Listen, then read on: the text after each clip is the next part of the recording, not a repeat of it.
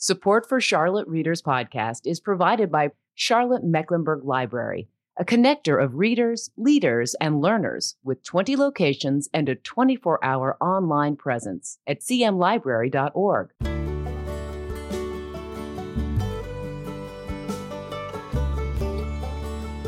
Welcome to Charlotte Readers Podcast, where authors give voice to the written words. We're a proud member of the Queen City Podcast Network and the Authors on the Air Global Radio Network, a series of author-hosted podcasts distributing literary content to a worldwide audience. I'm your host, Landis Wade, a recovering trial lawyer turned author turned podcaster of books and stories, and I really appreciate you being here. Very quickly, before we get to the uninterrupted interview today, a few quick words about some of the benefits for our listeners. Number one, we have show notes for every episode with images, links, and information about our authors at charlottereaderspodcast.com. And number two, if you're into audiobooks, we have a relationship with Libro.fm, which supports indie bookstores. If you sign up with Libro to get your audiobooks and use the promo code CharlotteReader, you'll get an extra audiobook free. Number three, if you go to charlottereaderspodcast.com or my personal website, landiswade.com, and you sign up for the book report, you're going to get it every other Tuesday. And here's what you'll get: recommended readings, author interviews and videos, reading and writing tips, doses of inspiration, a free ebook by yours truly, and more. We won't spam you. That takes way too much time.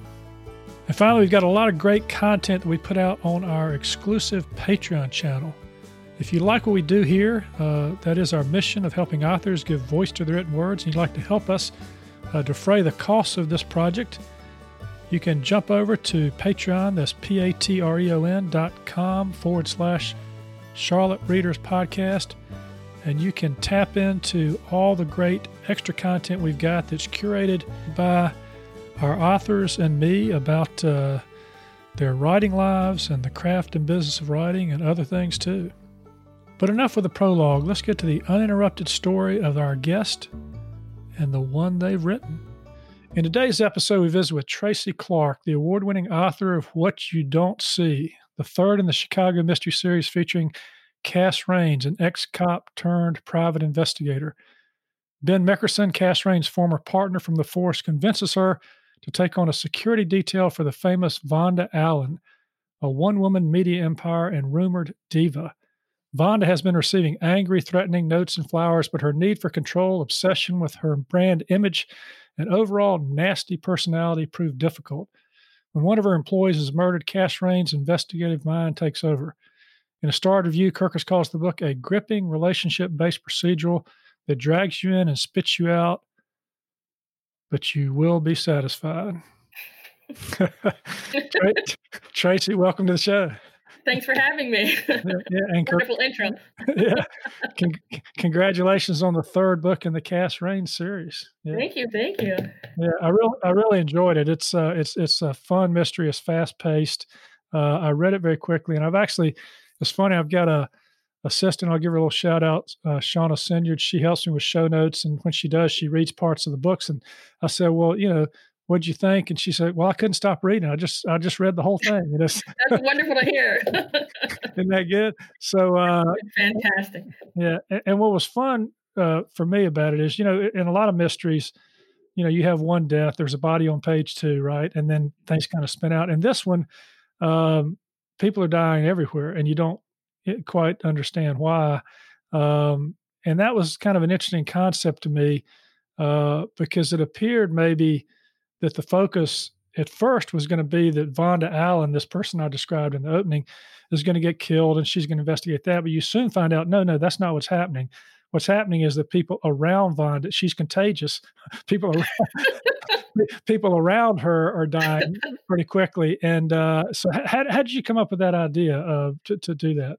Well, that book and every book sort of has different drafts to it, and you sort of try to find the angles. You know what the tropes are, you know what the conventions are. We all know what they are, but then you sort of try to twist it and angle it so it's different. So I think maybe one or two drafts in, I probably had it going in that direction. But then as the sort of imagination and the brain goes, you just sort of find that twist, that kink, to sort of put a new spin on it. So that's what I did. Instead of her dying, everyone around her dies. And then we have to figure out whether or not, what's going on. Is it her? Is she the thing that's happening? Or is something else going on? So you just sort of have to find that sort of twist, that angle, that little kink that's different from any other book that you've probably read in your entire lifetime. It's kind of difficult to do because everything has been written. There's nothing new under the sun. You just have to find your way of sort of putting a little spin on it. Yeah, I like that because I've got a few writing life questions at the end, but you sort of answered one, and that is the fact that when you do these different drafts, sometimes new ideas come to you. Is that how your writing process works, that you develop more ideas as you write? That's how I do it. Some our writers are really organized and they have their detailed outline and their character descriptions. And then there are the pantsers, who are people like me who just sort of sit down with a blank page and start. I have a kernel of an idea as I start each book. I kind of know what I want the book to be about. I know my cast of characters already, so that's something that I don't have to sort of spend a lot of time on. But the story sort of unfolds as it unfolds. She's a PI in Chicago. So her case starts when the person comes into her office with a problem. And that's how I start. And I sort of follow it logically as a PI would or might. But, it is fiction. So I'm sort of hyping up the conflict and the danger and all the ballyhoo that goes on. But that's where I start. Someone walks into her office with a problem. She's off and running. How am I going to get to the end of it with an exciting finish and not a muddled middle that we all have to suffer through, but to make it exciting for the reader, make them want to read on and not bore myself. Yeah, it sounds kind of like a blend of suspense and mystery because, with mystery, you've got to drop all these hints and these clues and these red herrings. But suspense, you've got a problem, or people are chasing you, or you don't know how it's going to end. Mm-hmm. Kind of like the Stephen King philosophy, right? You put somebody in a car with a dog barking at them outside, and the rest of the book's trying to get out of the car, right? Yeah. Yep. My job is to make things as difficult for her as I can possibly make them. And when I make them impossible for her, I ramp it up a couple of notches just to make it interesting for me and for everybody who's reading it. So it's conflict after conflict, problem after problem, bad guy after bad guy. And it's glorious at the end when everything is sort of wrapped up. A couple of people have died and she goes on with her life. That's great. Well, a little bit about you. First of all, shout out to Rita Pendry. She's one of our authors who appear on the show and also a listener. She recommended that I reach out to you, and I'm so glad that I did. Thank you, Rita, for that recommendation. Thanks, man. Yeah. So, Tracy, you're the Sue Grafton Memorial Award-winning author of this highly acclaimed Chicago mystery series featuring ex-homicide cop turned PI Cassandra Rains. We're going to talk about Cassandra, listeners, more in our Patreon episode. After we're done here on this, we're going to jump over for about 30 minutes and talk about how to write a kick-ass protagonist. In this case, it's an African-American woman who was a detective turned PI. So stay tuned for that. We'll talk more about that at the end. But anyway, Tracy, a little bit about this character now. Every author has to come up with the character they fall in love with to write about. You write what you love. Obviously, you must enjoy writing Cassandra Rains. Mm-hmm. Talk about who she is a little bit for our listeners, because I think that this is a character that people can relate to, want to pull for. Well, I met Cassandra Rains, I think, when I was 12 or 13 years old. This voice sort of popped up in my head. I always knew that I wanted to be a writer, but it's not something you readily voice to people in the world. It's a kind of a difficult thing to do. I mean, who do you think you are, Hemingway? I mean, so you don't tell people that you want to be a writer when you grow up. But I always had this sort of secret desire to do that, to write books. And this voice has been in my head since 12 or 13 years old. I didn't start writing actually, sitting in a desk, putting words to paper until maybe the end part of high school, the beginning of college. And then I just sort of made the decision that I'm going to do this. I'm going to try to do it. And then I started. But I had this voice already in my pocket. Everything else I had to create. I had this main character. I knew I wanted to write a strong African-American character. I hadn't read a lot of those characters in the mysteries that I had read growing up in 9, 10, 11 years old. Towards the latter part of my high school years and college, beginning of college, we had that sort of big wave of female crime writers. 1982, we had Paretsky and Marin and Muller, Valerie Wilson Wesley. All of these people started publishing. So I started to see that was probably an avenue that I could pursue. And I already knew that I wanted to write crime. I already knew that I enjoyed mysteries. So I had this voice, I had this genre, and I was off and running. It took several decades, and I mean decades, before I sort of got to the point where it was something worth reading, and something that I could submit, and something that might be published. So it took a lot of back and forth, trial and error, learning, pacing, dialogue, setting, character development, voice, all of those tools that writers have to use to sort of craft a believable and enjoyable story. Yeah. So cast was there. Characters came as I went along. Again, I'm a pantser, so as I needed them, they showed up, and I sort of fleshed them out as best I could, and I was off and running. Yeah, I saw somewhere you said you grew up reading Nancy Drew, but Nancy was white, as I recall. Yeah. That's where most of the other sleuths, right? I mean, but even then, as you're reading, most readers just sort of put themselves into the main character. So white, black, yeah. I would have preferred if there were a Black Nancy Drew somewhere. Right. That would have been fantastic. But as I was reading Nancy Drew, I became, of course, Nancy Drew, as most readers sort of latch on to that main character and go with the story. So, yeah. That's great. In fact, after a while, you're right. As I'm reading it, I'm not thinking about the race of the character. I'm just liking who she is because you talked about her in one of the articles you wrote. She wouldn't consider herself anyone special, but she doesn't do a lot of navel gazing at the world, as you said. Her childhood was a bit messy, but she's fiercely independent, self-assured, pig-headed, snarky, intense, unforgiving often, but she's fiercely honest and loyal. And that comes out in this book too. There's going to be a little reading here at the midpoint where she's sort of giving her ex-partner the what for when he's trying to get her into this mess with Vonda Allen. Okay, so you talked about what you like to read as a child. You talked about wanting to get into this genre. You won some awards with your debut, Broken Places, here. And you've got 3 mysteries out, this being the 3rd. You got another one coming in June. Did you surprise yourself with how well you've been accepted by readers? I know authors always have this little nagging thing going on in the back of our minds. Is anybody going to really like what I've written? But you've been very successful with this. What do you attribute that to? Luck. I think part of it is luck.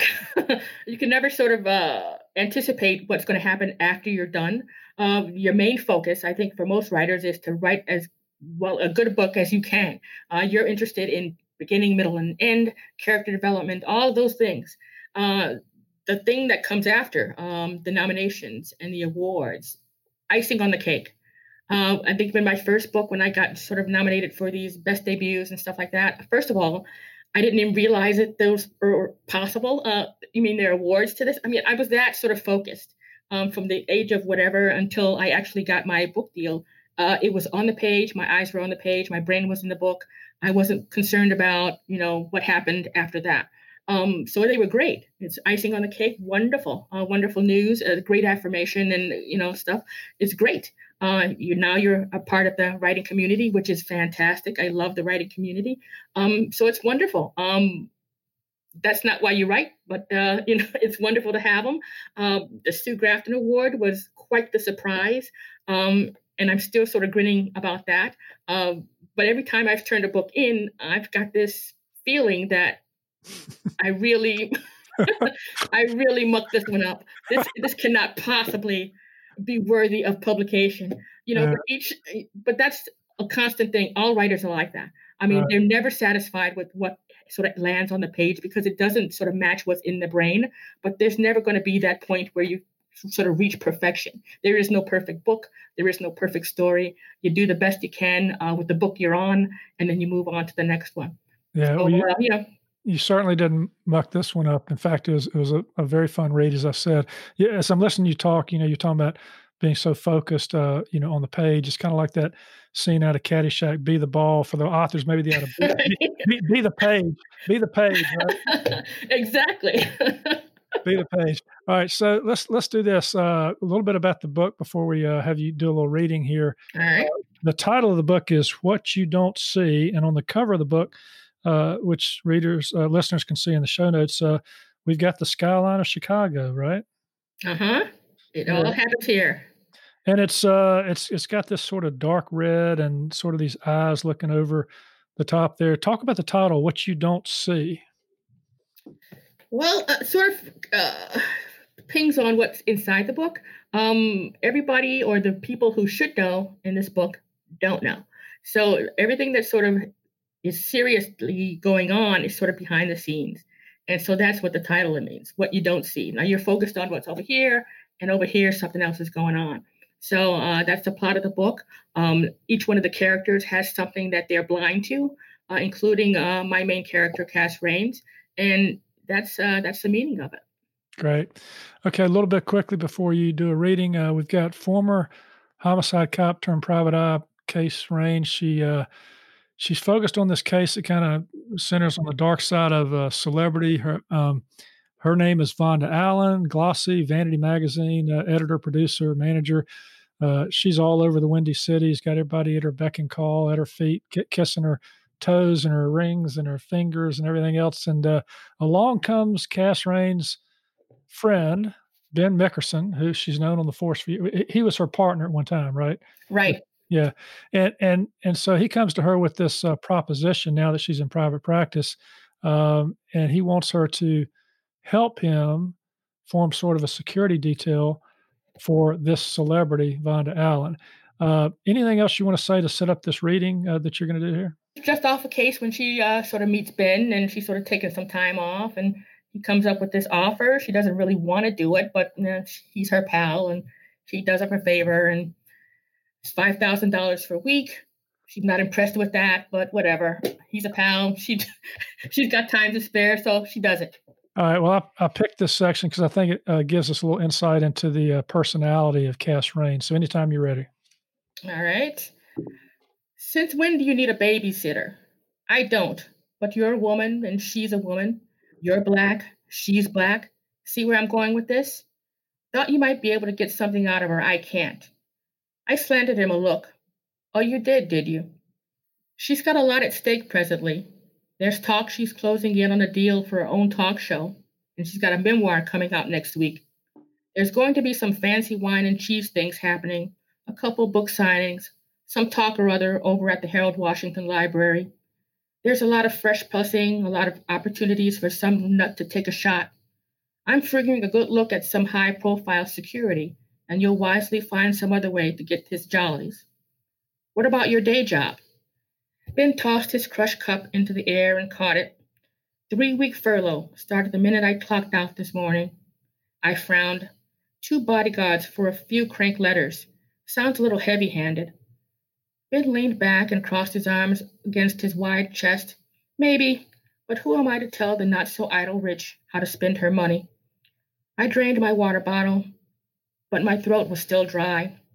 I sighed, knowing I was going to have to make a move for the fountain. You say she's difficult. Oh, she's difficult, all right. Bodyguard for a bitchy magazine peddler, I muttered. You run out of cop friends looking for an easy side job. No, but besides the female and black thing, I'd like somebody on this who can't get busted down for telling Ellen where to stick her inserts. That wouldn't be a problem with you. I let a beat pass while I thought it over. I don't do big and tough, in case you hadn't noticed. So you'll be lean and mean. All she's looking for is a competent buffer. I'm not mean. You're opinionated and not the least bit bashful, and cocky as the day is long, also a little standoffish. I glared at him. Ben took a long look at my face. And you're thorny, but sweet on the inside, like a pineapple.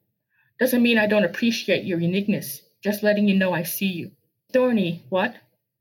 Bottom line her for me. For one thing, she's as aggressive as a feral pit bull. She likes head games, prying, digging, seeing how much she can get away with.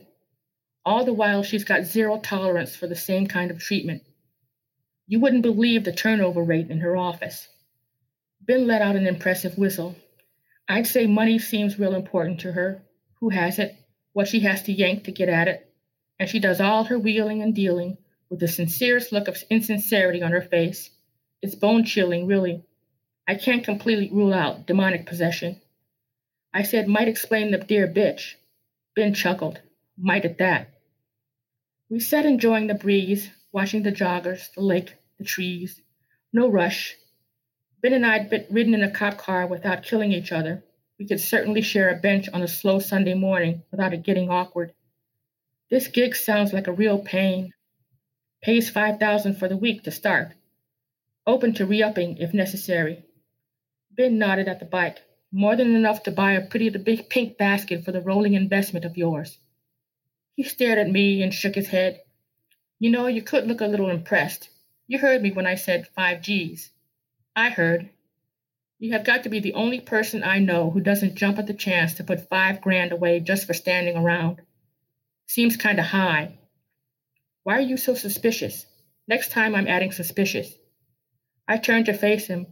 Why is it so high? He cleared his throat. Well, for one thing, there's her personality, which means she's not easy to work for. And then there are the constraints. What kind of constraints? You'll have to sign an NDA and take her secrets to the grave. My brows lifted. Say what? Okay. So already we see that Cass Raines is suspicious of the offer. What some others might jump at, she's already asking questions. And just listeners, for the little, you heard a little bit in there, she said it might explain the dear bitch. The book starts out a few pages earlier with this very crass letter that somebody, we don't know who, has written to Vonda Allen that starts out with the words, dear bitch. So we know that Vonda Allen has enemies. We know that Cass Raines is reluctant to get involved, but she does get involved, right? And what is it that makes her curious, that makes her really get involved? She's just that kind of person. She doesn't believe face value on anything. Cass Raines is the kid in the emperor and the clothes. That's Cass Raines grown up. All right. She's the one out of the entire crowd who's going to say, wait a minute, I call BS. She doesn't color in the lines. She's never doing anything everybody else is doing. She follows her own sort of star, and she smells something going on right from the start. But again, ex-partner, best pal, doing the guy a favor. She's got the time. When this starts to unroll and she sees the sort of layers to this case, then that's where she sort of kicks in full force. And, she does that everywhere, all the time. She's going to do that next book. That's just who she is. Well, it's got a great pace to it and a lot of fun dialogue in it too. But and the setting, let's talk about that for a second, because Chicago is a place that you're no stranger to. You have, how long have you lived in Chicago? My entire life. Born here, raised here, work here, live here. This is my town. Okay. I read somewhere that you said you don't write about Chicago because you're lazy, and then you go, yeah, maybe I'm lazy. I like to write about my hometown. I mean, what option do I have? I would have had to sort of go, right? Research someplace else that I had no idea what's going on. This I know. I know the streets. I know where people are. I know what goes on. I know where to sort of poke and look around at. So this is it. This is the foundation. Yeah, you said that Chicago's got a lot to offer any author, particularly someone who's writing these crime thrillers like you. It's got the history, the corrupt politicians. You said decent sports teams. I guess some might argue with some of that every now and then, depending on which team you're pulling for. You said you have hot dogs, pizza, and you call it endless material. So tell us why you love writing about your home city. I just think it's a vibrant city. I mean, we have everything here, all kinds of people. We've got every area is different, south side, north side. There's that sort of battle, which is best, north side, south side. That's going to go on forever. But each one has their points. Everything has their sort of good spots. Rich, poor, working, not working. I mean, everything is here. I mean, where do I have to go? I mean, it has everything. It just has everything. Yeah. And as I sort of write the books, I sort of move it around. I don't sort of concentrate on south side or north side. I'm all the way at the north suburbs. The one that's coming up in June, I'm all the way downstate. So I'm covering wide territory here. I just want to sort of get everybody in there. Yeah, and I imagine like you, because I'm writing something now that involves my home city. But even if you've grown up in a place, sometimes you know how to get places, but you don't always remember the street name, so you have to do a little research Right, right. yourself on your home city. So it's kind of a way for you to learn more about your city, right? Yeah, I do that all the time. I was somewhere and I saw a wonderful drain pipe. It was big enough to sort of stick a body in, and I said, "Wonderful."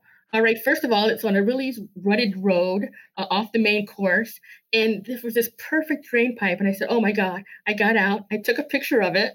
That's going to show up at some point, But there are all those hidden places that you don't really normally see. But I travel around. I mean, I'm looking at places and not only the areas that I know well, but maybe some of the areas that I don't know as well. And I'm looking for places to sort of set things in. And that's an ongoing thing. And I always find something that I didn't know before, which is wonderful. Yeah, well, I was sort of thinking, you're riding around your hometown. Oh, I didn't know that beautiful park was there. No, we're looking into the warped mind of Tracy Yeah, Clark here. right. I mean, it was perfect. That's a wonderful place to hide a body. It is just wonderful. I have the picture. I may post it at some point, but that's going to show up. I cannot let that drain pipe go by. I mean, it's just wonderful. That's great. You're also an editor in the newspaper industry for your day job. What is it that you do, and a little bit about how that helps you in your own writing? Well, I edit syndication information. So I'm doing comic strips and puzzles and op-eds and editorial cartoons. I edit Dick Tracy, and I did Annie until we sort of did away with that. And Broomhilda, I do that. So yeah, I'm editing during the day, helping people out make their stuff perfect. And then I sort of try to hobble through my crap. So there's a day job and then writing job, all the same. Making it better, polishing it, making it shine. I've done that for the last 25, 26 years. So I've been there for quite a while. And, that's what I do. What it helps with in terms of the writing is the deadline. When you're in the newspaper business, you are not afforded a great amount of time to sort of think about something. You have a deadline. That thing has to be out at that time or before. And you don't have a lot of time to sort of hem and haw and sort of figure out how you're going to do it.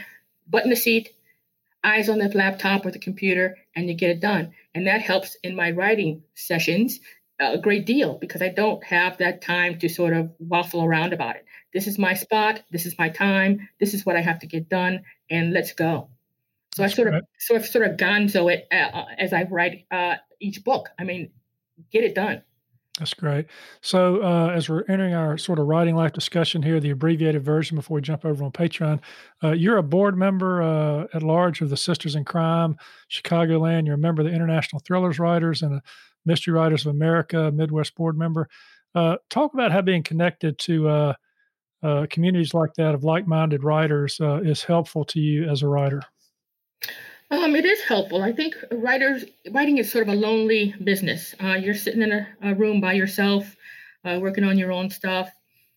When you sort of join the community and figure out that everybody is sort of going through the same thing, the same problems, the same issues, the same constraints, it's wonderful to sort of share that aloneness and that the stress of writing. It's kind of a stressful thing. It's difficult. If it wasn't, a lot of people would do it. It's a difficult thing to do. It's wonderful to sort of share that weight.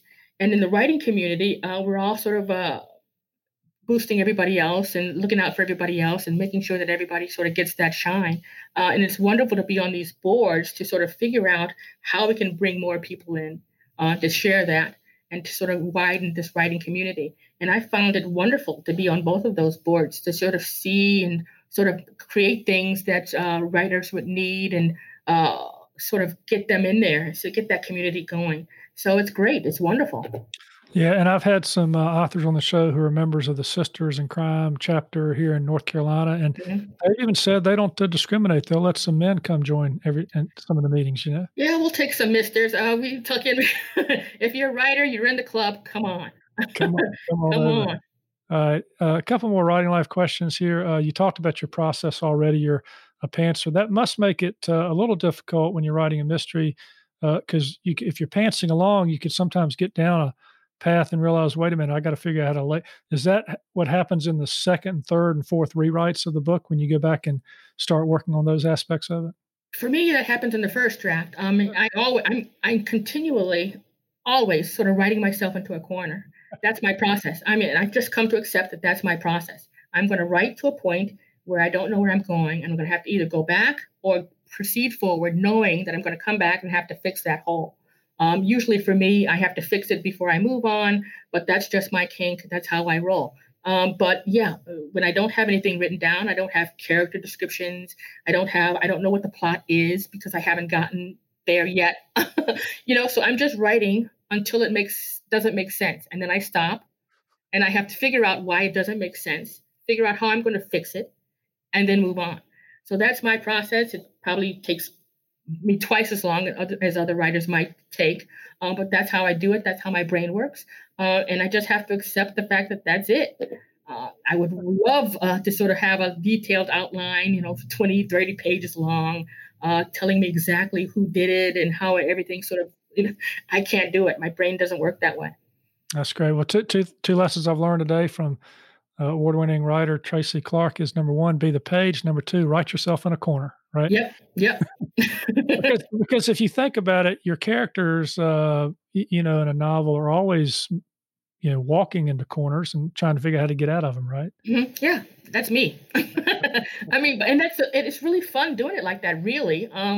You can't convince outliners that is as fun as it is, but it is fun, sort of getting to a point where you have no idea where you're going, having to stop and figure out how to serve the story and serve the plot.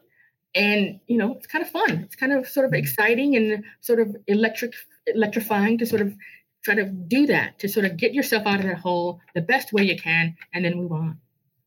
Well, I love the energy level that's coming across here. You're obviously very invested in these characters. You enjoy the writing process quite a bit. You talked about, how long it took you to feel like your work was publishable. What would you, and I ask this question to writers a lot, what would you tell your younger writing self, something of value that had she known it, it probably would have helped her based upon the experience that you've gained over time? I probably would tell my younger writing self that it's not going to be perfect. You can sit here from now until the coming of the apocalypse, and it's not going to be perfect. No book is perfect. No story is perfect. You just have to serve the story, serve your characters, and give the reader an experience, whether they like your characters or don't, whether they like the story or how it sort of unfolds or don't. You're giving them an experience, and you have to sit there at that desk until those words and that story sort of pop off the page. It takes a while. One draft, two drafts won't do it. Maybe 10, 15, maybe even 20, until it sort of sings and smells right and sounds right? It has to sing. And there's no time limit on it. You can't tell you, I'm going to do this in 5 drafts. You're going to do it until it works. There's no other option. There's whether or not it's effective or ineffective. And you can't stop until it gets to the effective stage. So I would tell my younger self to just stick with it. It's not going to be perfect. Do the best you can. Move on to the next one. That's great. Well, I've got one more question. Before I do, let me just remind listeners that in just a moment, Tracy and I are going to jump over to our Patreon page. That's and you can access that at Patreon, patreon.com/Charlotte Readers Podcast. It's a way that listeners to this free podcast can help support this project of helping authors give voice to the written words. It doesn't cost much each month, but you get a lot of great extra content. We're going to be talking about writing the kick-ass female protagonist, detective turned private investigator, how that's done, and in this case, an African-American character. So one last question, Tracy, what do you hope that readers take away from your series here with your protagonist, Cass Rains? You know what? There's no message to this. I'm not writing War and Peace. I am writing crime fiction, popular crime fiction. I hope the reader comes away with a really good ride. Characters they care about, pacing that works for them, an entertaining and engaging mystery, a puzzle to solve. That's it. I am in for the good ride. Strap them on and let's go. Make it exciting as I can possibly make it. And that's it. I don't have any themes. I don't have any politics that I'm sort of putting in there. That's not it. This is crime fiction. This is PI fiction. This is Sam Spade in the dress. That's what this is. That's who Cass is. Yeah, Sam Spade in a dress. Okay. A lot of great quotes coming out of this episode here, I can see. Well, look, Tracy, I want to thank you so much for being a part of Charlotte Readers Podcast and wish you all the success in your future writing. Well, thanks for having me. It's been fun.